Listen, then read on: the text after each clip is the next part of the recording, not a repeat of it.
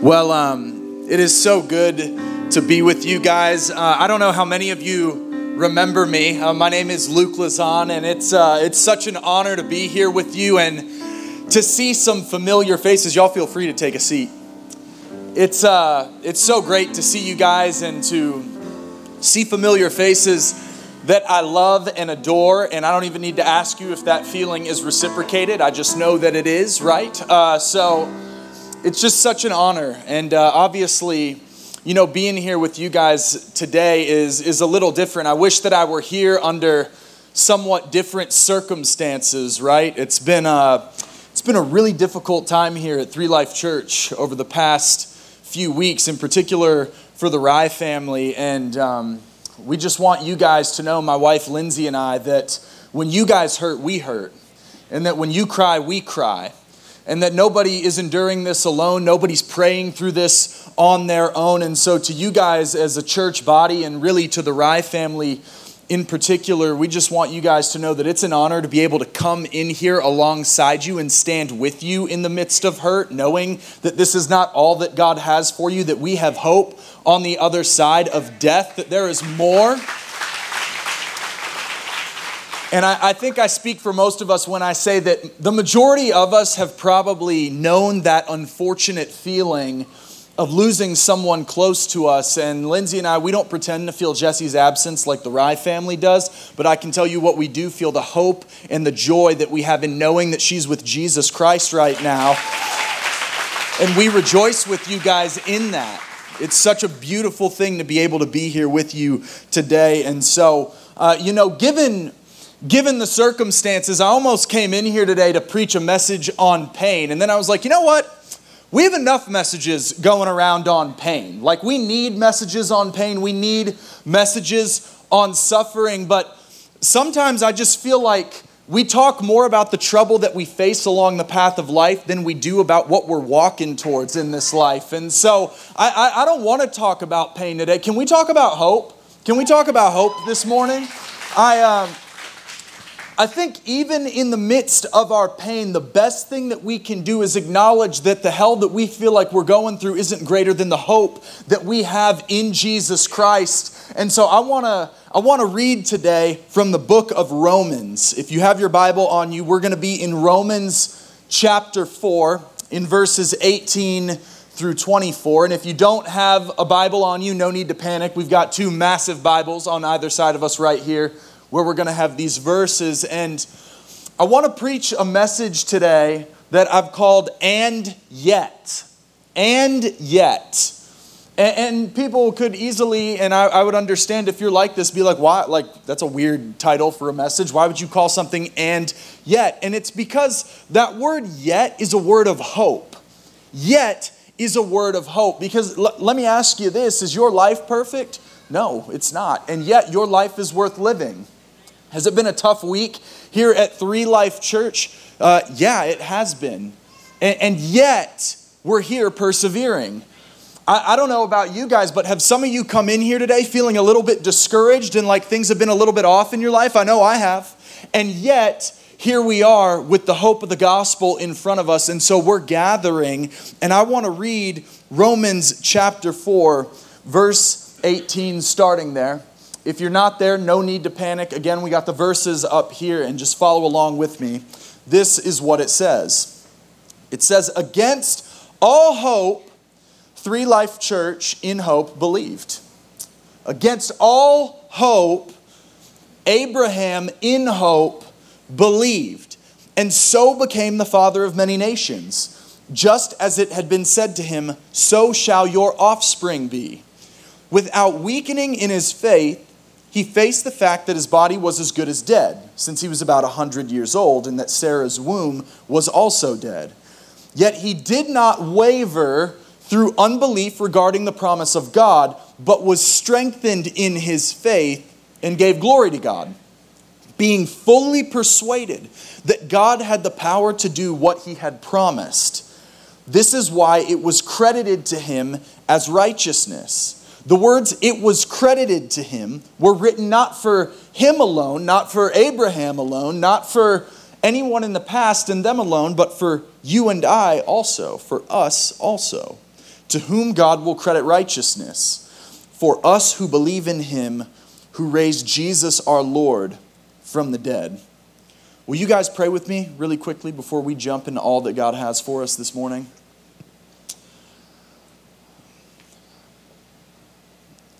Well, God, I thank you for the hope that we have in you, God, in the cross. Lord, there's so much that's gone on in this church, in the life of the Rye family, in us individually, and we don't try to compare our pain. Lord, if someone had their finger cut off, I'm not going to compare it to me if my arm got cut off. Lord, we experience pain in different ways, and it doesn't matter how big or how small it hurts. And God, we feel like we've had some major hurts, some major punches thrown our way here recently. And so, Lord, we just want to give them to you in this moment and say, God, do something that only you can do. Not something that even I can say is going to fix things, Lord. I just pray that your words, that the word that you gave us is the comfort to our hearts and our souls today, that you would do something supernatural and amazing, that we would leave here rejoicing in the hope of the glory of God and saying, wow, look at what you did, Lord, in the midst of brokenness. Lord, we love you, we praise you, and we thank you. We ask these things in Jesus' name. Amen. Well, in 1975, American jazz piano player Keith Jarrett was doing a tour across Europe. And so on his tour across Europe, one of the stops that he had to make was at the Cologne Opera House in Germany. That's one of the venues where he was playing. And the young concert promoter that happened to be working there at that time was one of the youngest concert promoters in all of Europe. Her name was Vera Brandis, and she was a 17-year-old jazz fanatic who was planning on having 1,400 people come and watch Keith Jarrett play this concert. Well, the thing you got to know about Keith Jarrett is he was an obsessive perfectionist, and he's very sensitive to the quality of the pianos that he was playing. He wants things to be perfect because, like any perfectionist, that's what they want. They want things to be perfect. And so he had requested from Vera Brandis and the Cologne Opera House that he have a very specific grand piano to play in front of this live audience. Well, he was kind of about to be in for the shock of his life, because when Keith and his manager pulled up and they met Vera Brandis and they went to the venue and they were checking things out, they're like looking at the venue like, this will work, this is great, this is amazing. I think we're going to really have a great show here tonight. Well, all of a sudden they wheeled out the piano and things started to really go south from that moment, because it was not the piano that Keith Jarrett had requested. In fact, it was not even a grand piano, but it was a baby grand piano that they had used in rehearsals. And so he starts looking at the piano and like the black notes don't work. The pedals are kind of sticking as he's trying to see what's happening there. It's making awful noises. And to make things worse, Keith Jarrett himself was not in the best shape. He was dealing with severe back pain. He and his manager had driven all day from a concert that they had to do the night before. And so Keith Jarrett and his manager and this whole team, they're running on little sleep, little health, and they don't even have a good piano. They're working with a trash piano here.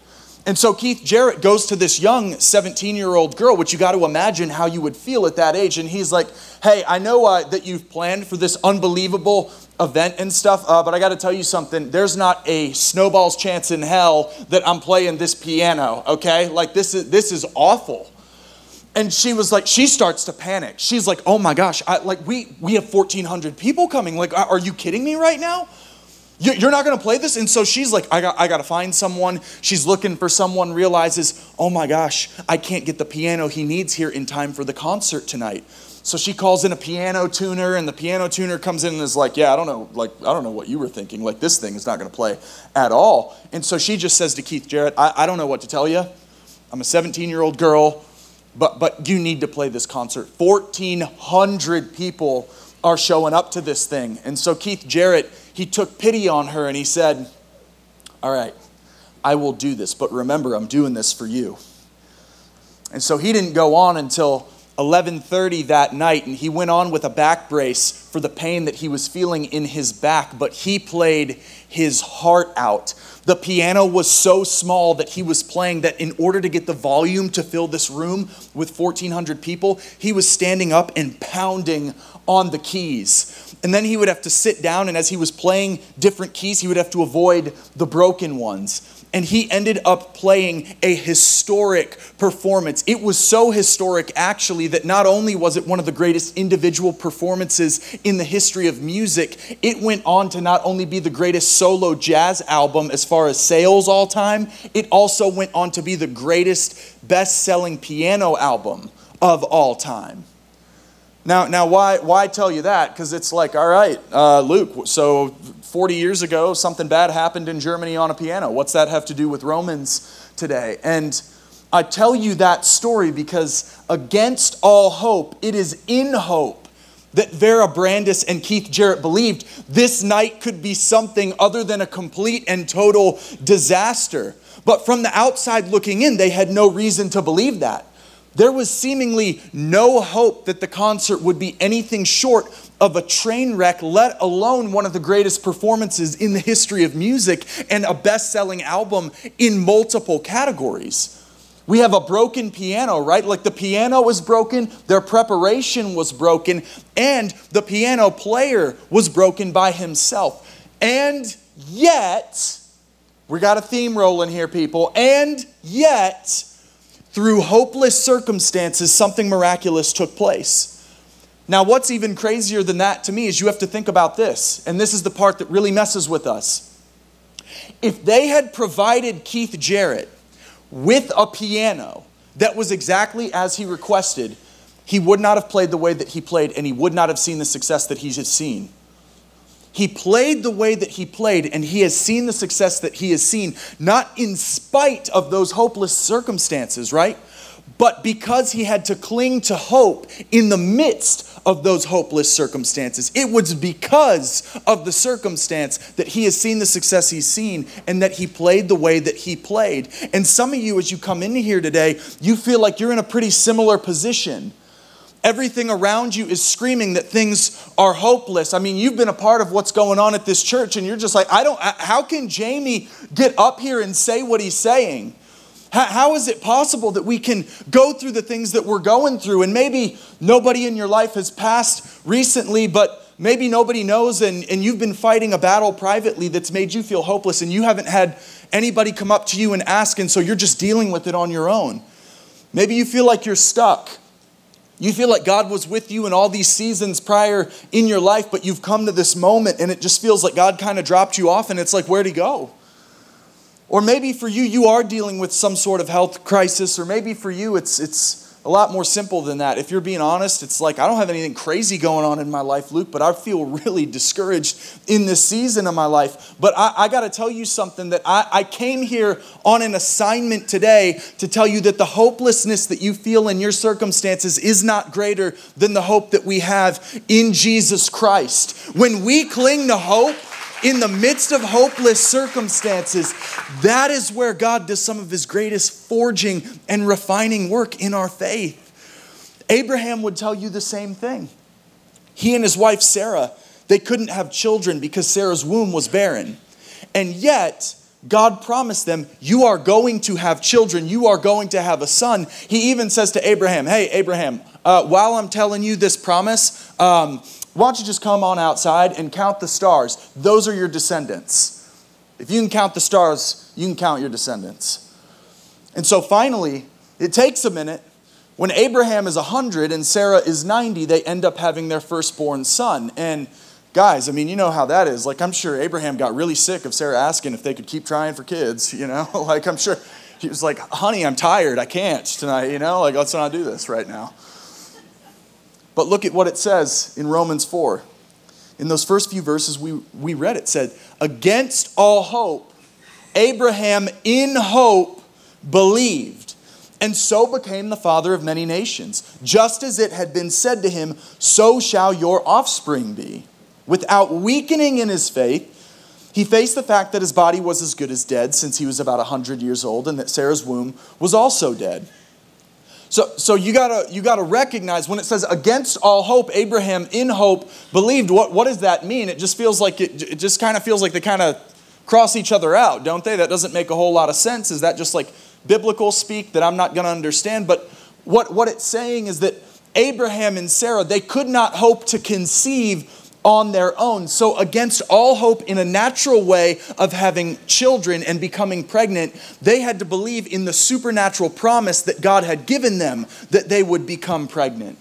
And it says in verse 19 that Abraham was aware that his body was as good as dead and that, Sarah wasn't looking so good herself. And so what happened? He can't say that to her, but they said it in the scripture. So everything's fair game if it's in the scripture. And it says that his faith didn't weaken. And I love that. It says his faith didn't weaken. Why? Because his hope was built on the promise of God's word. When your hope is built on the promise of God's word, that hope is simultaneously setting up barricades to the worries of your circumstances.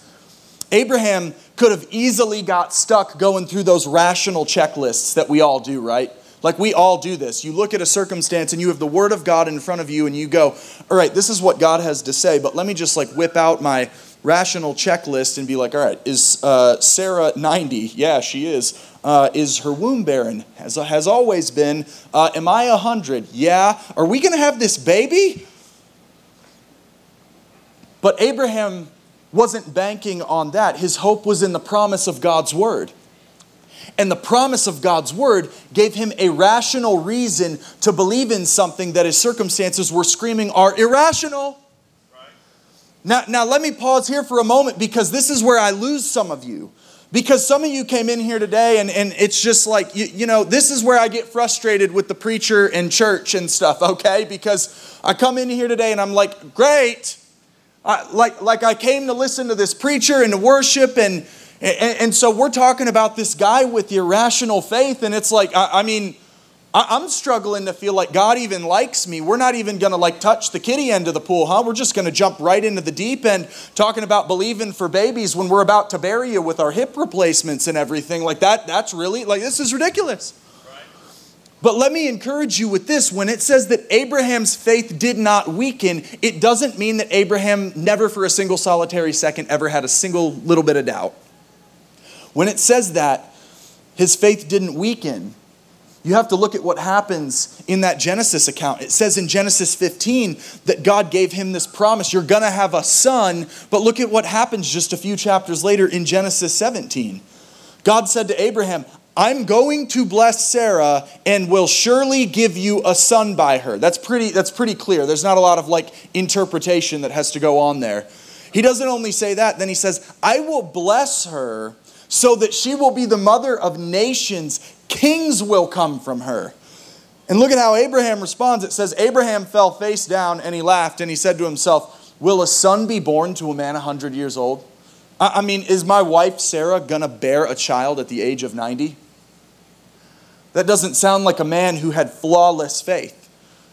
He definitely had moments in his life where he questioned, is this really going to happen? When it says he never weakened in his faith, this is one of those difficult things when we're trying to translate Greek to English, right? There's nuance in those words. When it says that his faith never weakened, it doesn't mean that he never had a weak moment. It is okay to have weak moments in your faith. God expects it. It's a part of your humanity. But what that does mean is that despite the hopeless circumstances that Abraham faced, he never allowed the hopelessness of a circumstance to permanently keep him down. He had to get back up and doubt his doubts and hold close to the promise of God's word.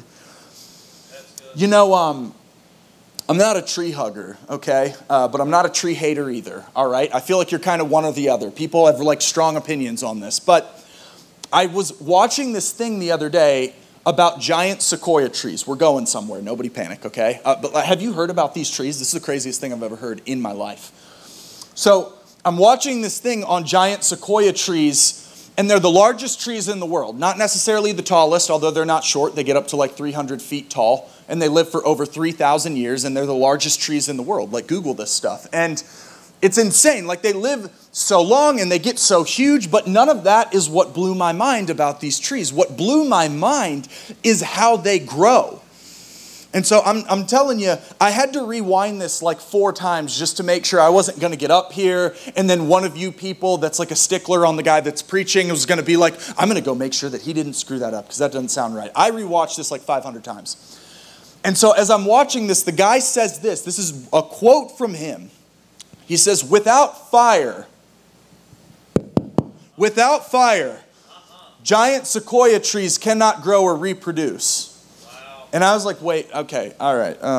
Listen, I don't profess to be an expert on a lot. I would actually say I'm not an expert on pretty much anything. But I will say, I feel pretty strong that fire and trees aren't like a good collision, particularly for the tree. And I don't, maybe I'm crazy, but I don't know. And so I was like, I got to keep watching this. I mean, like, okay, so how do you make trees grow? I'm like, you know what? The best thing for that tree, a bonfire. I think that'd be best. But this is what the guy said. He goes on and he says, giant sequoia trees really are born of fire. It gives them 3 things they need for regeneration. First, it punches a hole in the forest that gives them more light and more water for the sequoia seedlings. The second thing that it does is it heats the cones in the giant sequoia trees that are mature without harming the trees. That opens up the cones in the trees and there's a rain of seeds on the ground. The final thing that it does is it clears away all the leaves that build up because giant sequoia trees need to hit bare mineral soil so they can germinate and survive well. And then he says, for good measure, he said, and the best part for them is that winter storms come in shortly after that, bury those seeds in a blanket of snow, which then turns into water, which gives them ideal conditions. Because then come spring, it's warmer, it's wet from the snow, and they've been born from the ashes. Wow. And as I'm watching this, I'm thinking, this is the hope of the gospel. I mean, to anyone on the outside looking in on this situation, if you saw a tree that had fire around it, you would go, oh my gosh, this is terrible. And yet, it is through that very fire that the tree is able to create new life that will thrive. And the same is true of believers. Walking with God does not mean that now all of a sudden our lives are going to be stripped of all inconveniences and trials. God isn't interested in making you a fair weather fan of the gospel who just runs whenever anything in life gets rough. He wants you to be a sold out follower of the kingdom of God, carrying your cross daily so that you can understand the trials of life are not meant to take you out of the fight. They're meant to take you deeper in your faith in Him. That when the world sees us going through extreme conditions, right?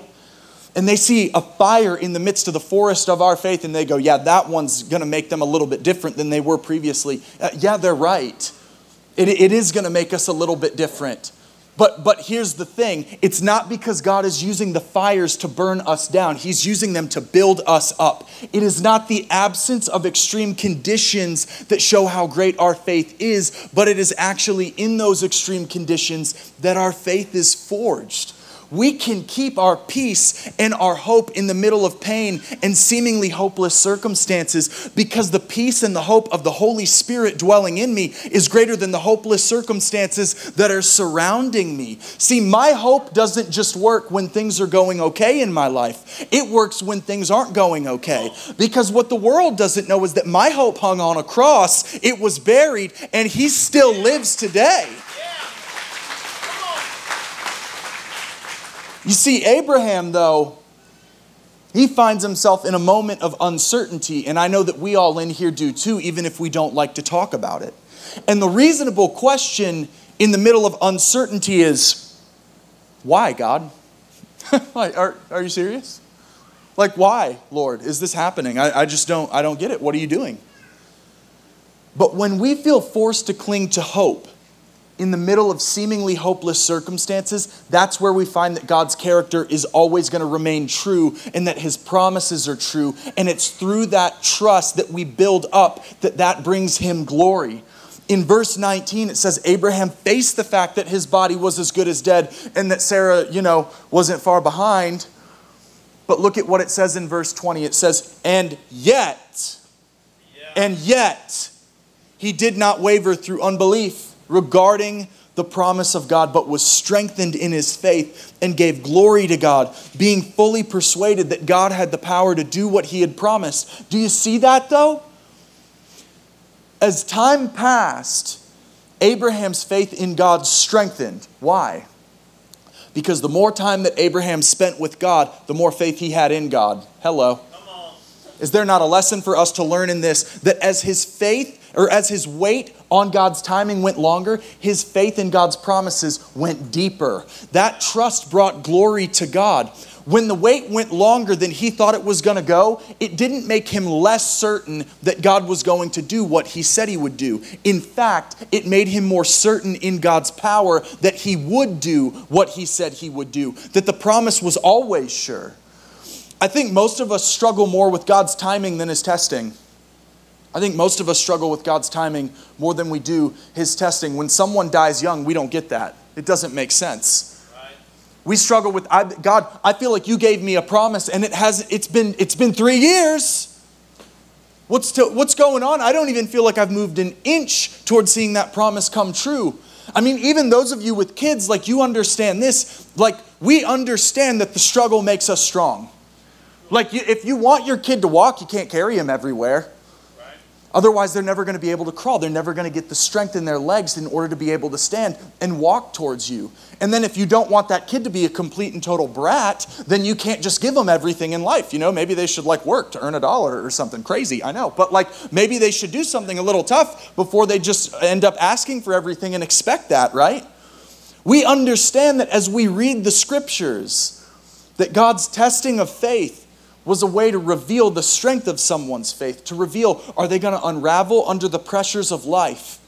Or are they going to have that unshakable hope and confidence in who God is? But we struggle more with why things take so long rather than the things that we actually have to go through. Because here's the thing, we'll come to find out that God is typically stubborn in his timing because we're typically shallow in our trusting. God loves us too much. He loves you way too much to allow you to be shaky ground and have no trust in him. He wants our trust and our hope in him to be completely and totally solidified. That's where Abraham had to get. And that's where God wants us to go, to have total trust and be full of hope in him. I saw this video recently. I don't know if you guys have seen this video, but I saw it and it was the craziest thing I'd ever seen after I read about it in the USA Today. What is that, a newspaper? I'm a millennial. Like Twitter's my newspaper. But read it in USA Today. And it's crazy. There's this video that was circulating this summer.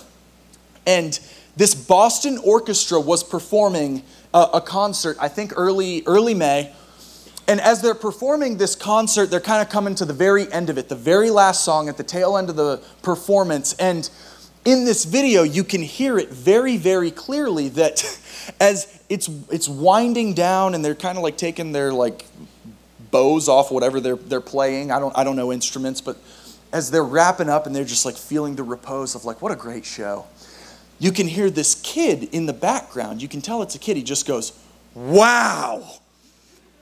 And you know, at like an orchestra, it's like, whoa, dude, like you're not supposed to say anything at orchestras. There's like a stereotype on classical music and like the people that attend it, like they're not very fun at parties, they're very uptight. And so it's funny, like you wait and everyone's kind of just like, just waiting to see how everyone reacts, but they just pause for a minute and then they start laughing and clapping. Well, so this video goes viral. It is everywhere. And people want to know, who is this mystery kid? Who is this kid that screamed wow at the performance? Because even the guy who leads the orchestra was like, I want to know who that kid is. That's the greatest thing I've ever seen in 40 years of doing this. And so they ended up finding the kid. It's a 9-year-old boy. His name was Ronan. And he was going to this concert with his grandfather, Stephen. And so all these local news channels and news affiliates, they're asking the grandfather, Stephen, they're asking him questions about his grandson. And then he drops this bomb on him. He says this. He says, you want to know what's crazy about that night? He said, my grandson, Ronan, he's on the autistic spectrum and he's almost entirely nonverbal. He said, I can count on one hand the amount of times that he's ever spontaneously said anything about the way that he's feeling. And I tell you that for this reason. That's how God moves in your hopelessness, whether you know it or not. It doesn't matter if you walk into a situation so hopeless that you've never spoken in your life. God is an and yet kind of God. When you walk with your hope in the Lord, you can walk in having never spoken in your life. And when you walk out on the other side of God's promises, you'll go, wow, that's the craziest thing I've ever seen. How, God? You could be in the midst of a hopeless season, but if you find the courage to put your hope in God again, you can walk out of a doctor's office with a bad diagnosis and say, and yet, my hope is in the Lord. You can be in the roughest part of your marriage, and you can say, you know what? And yet, my hope is in the Lord. You could be walking through a season where you feel stuck and say, and yet, my hope is in the Lord. You could be walking out of a funeral, and you could be saying, and yet, my hope is in the Lord. You see, I don't think we need more people that are chasing platform and trying to pry their way into influence and say that it's for the kingdom of God. I think we need more prayerful people that have their hope in the presence of God with expectation that the power of the Holy Spirit is going to move in their communities, in their circles, in their individual lives. See, here's the thing about Abraham that I love. Abraham didn't just have hope in the promise of God's word. So many of us, we just hope. We're just like, God, your word says that. Please, please, please, God, make this happen. Come on, God. Abraham didn't just hope and say, man, I just hope. I don't know if he will, but I hope. It's not that kind of hope. Abraham hoped with the expectation that God is going to deliver on his promises, and maybe more importantly, that God's not going to go back on his word. Yeah. And God delivered. You want to know what's crazy about God's promises? He's still answering them. After it says that Abraham had hope and trust that God had the power to deliver on his promises, look at what it says in those last few verses we read. It says in verses 22 through 24, this is why it was credited to him as righteousness. The words that was credited to him were not written for him alone, but also us, to whom God will credit righteousness. For us who believe in him who raised Jesus our Lord from the dead. You see, the greatest promise that God ever made is one that's woven throughout the scriptures. More than 300 prophecies and promises God makes in the Old Testament where he says, I am sending someone. I'm sending a king. I'm sending the Messiah. I'm sending a hero in the human story, and his name is Jesus. And there is no greater hope that we have than in the hope that we have in Jesus. It's a hope where you can say, against all hope in the things that I'm going through in my life, it is in the hope that I have in Jesus Christ that I know there is more for me. There is better for me than that. This is not where my story ends. Hey guys, Pastor Josh here. I pray that this message has encouraged you and that you would share this word with someone else. Thank you so much for checking it out. Yes, and be sure to follow along with us on social media throughout your week. Also, if you would like to give to this ministry and that has touched your heart in any way, you can do so at 3lifechurch.com and click on the Give tab. We'll see you soon.